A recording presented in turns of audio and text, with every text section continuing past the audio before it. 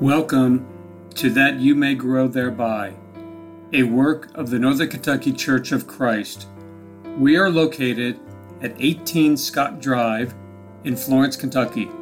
Our phone number is 859-371-2095. You can also visit us at www.nkcofc.com. And now, that you may grow thereby. Thank you for listening to That You May Grow Thereby. My name is Greg Littmer. I am one of the elders of the Northern Kentucky Church of Christ, and we're going to spend the next 2 episodes talking about the famous 51st Psalm. It is a heart-wrenching psalm, the 4th of 7 confessional psalms found in the book of Psalms. And there's a great deal to say about it, but before we do that, it is important for us to establish the background, what led to the writing of this psalm. As we begin, we'll turn to 2 Samuel chapter 11, verses 1 through 17. There we find, "Then it happened in the spring, at the time when kings go out to battle, that David sent Joab and his servants with him and all Israel, and they destroyed the sons of Ammon and besieged Rabbah. But David stayed at Jerusalem. Now when evening came, David arose from his bed and walked around on the roof of the king's house. And from the roof he saw a woman bathing, and the woman was very beautiful in appearance. So David sent and inquired about the woman. And one said, 'Is this not Bathsheba, the daughter of Eliam, the wife of Uriah the Hittite?' And David sent messengers and took her. And when she came to him, he lay with her. And when she had purified herself from her uncleanness, she returned to her house. And the woman conceived, and she sent and told David and said, 'I am pregnant.' Then David sent to Joab, saying, 'Send me Uriah the Hittite.' So Joab sent Uriah to David. When Uriah came to him, David asked concerning the welfare of Joab and the people and the state of the war. Then David said to Joab, 'Go down to your house and wash your feet.' And Uriah went out of the king's house, and a present from the king was sent out after him. But Uriah slept at the door of the king's house with all the servants of his lord, and did not go down to his house. Now when they told David, saying, 'Uriah did not go down to his house,' David said to Uriah, 'Have you not come from a journey? Why did you not go down to your house?' And Uriah said to David, 'The ark and Israel and Judah are staying in temporary shelters, and my lord Joab and the servants of my lord are camping in the open field. Shall I then go to my house to eat and to drink and to lie with my wife? By your life and the life of your soul, I will not do this thing.' Then David said to Uriah, 'Stay here today also, and tomorrow I will let you go.' So Uriah remained in Jerusalem that day and the next. Now David called him, and he ate and drank before him, and he made him drunk. And in the evening he went out to lie on his bed with his lord's servants, but he did not go down to his house. Now it came about in the morning that David wrote a letter to Joab and sent it by the hand of Uriah. And he had written in the letter, saying, 'Place Uriah in the front of the fiercest battle, and withdraw from him, so that he may be struck down and die.' So it was, as Joab kept watch on the city, that he put Uriah at the place where he knew there were valiant men. And the men of the city went out and fought against Joab, and some of the people among David's servants fell, and Uriah the Hittite also died. After committing adultery with the beautiful woman Bathsheba, David tried to cover up his sin through verbal deceit and through the murder of her husband Uriah. In impenitence, he sought to keep his sin covered from God and man. A close examination of the entire situation reveals that he spent about 3/4 of a year in his denial and cover-up. Sin had hardened the heart of David and made him temporarily blind to his awful guilt. We will see that God sent Nathan the prophet to David to cause him to see himself as he really was and to motivate him to repent. We will see that David opens his heart to Nathan's indictment and thoroughly cleanses his sin and confesses his sin to God. This psalm may very well be a portion of David's expression of his great sorrow for his sin. The primary request of the psalm is that David be restored to God. He had been away from him, and his guilt-ridden heart had become cold and unfeeling.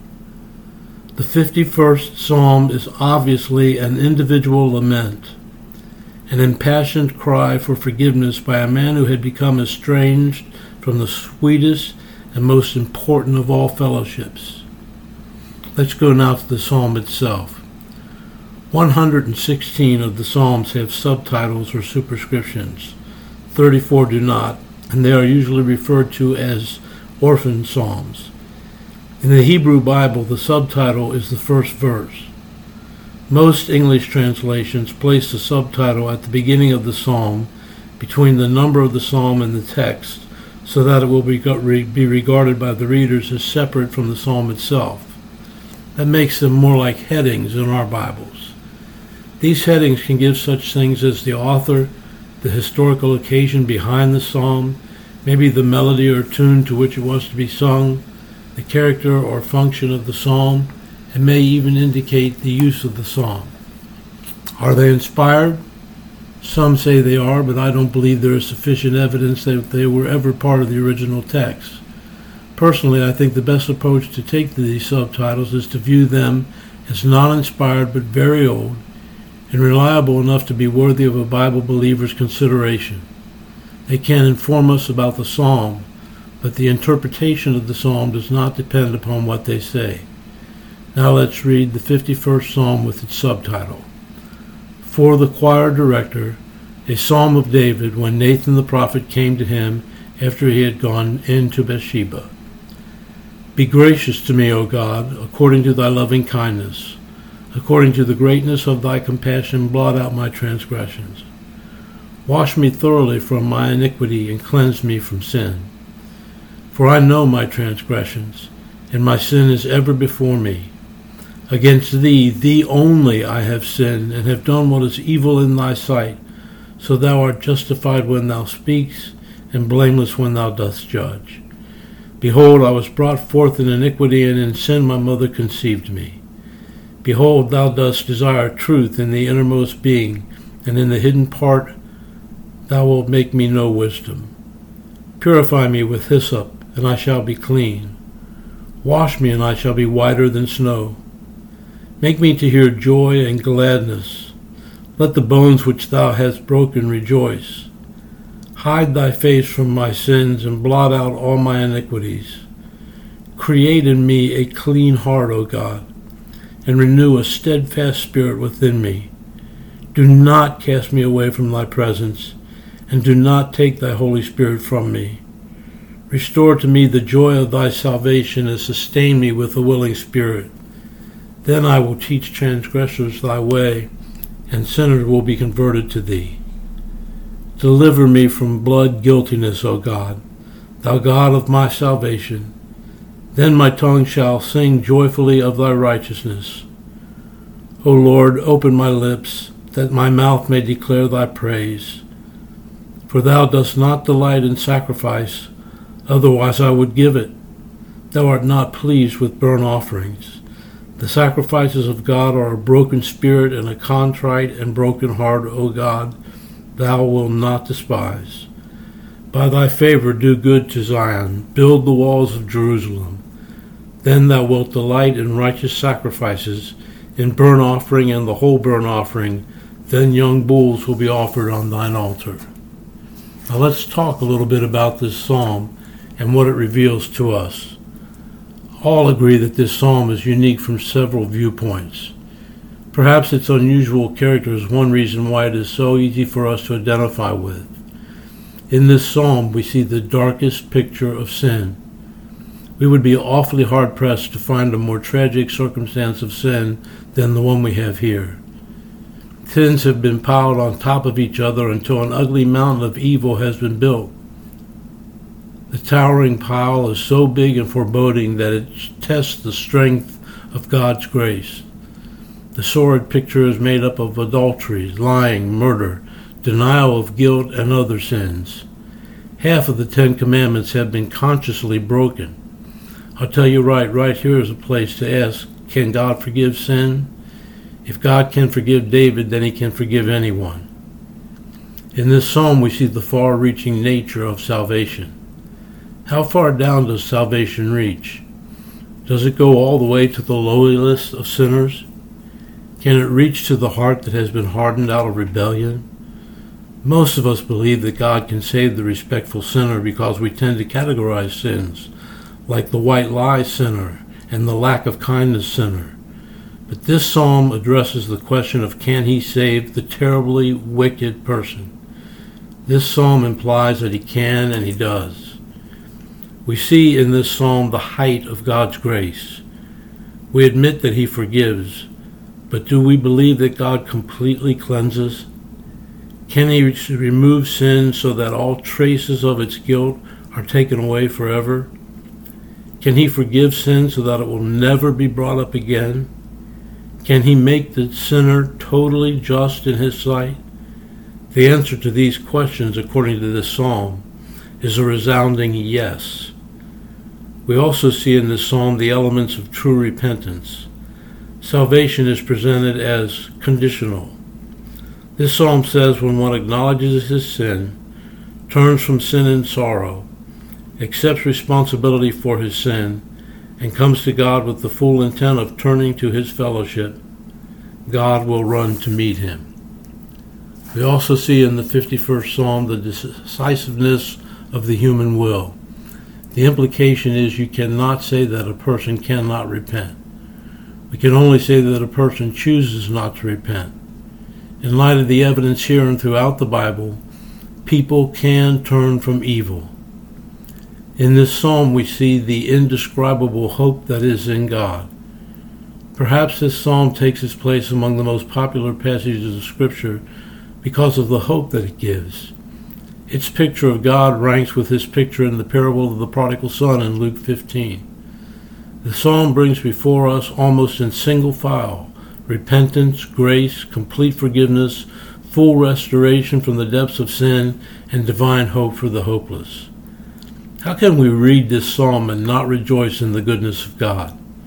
From the dark prison of guilt that David had made for himself, he looked out through its bars and cried for the mercy of God. He needed restoration to God. Without God, he was lost, lonely, guilt-ridden, and had no purpose.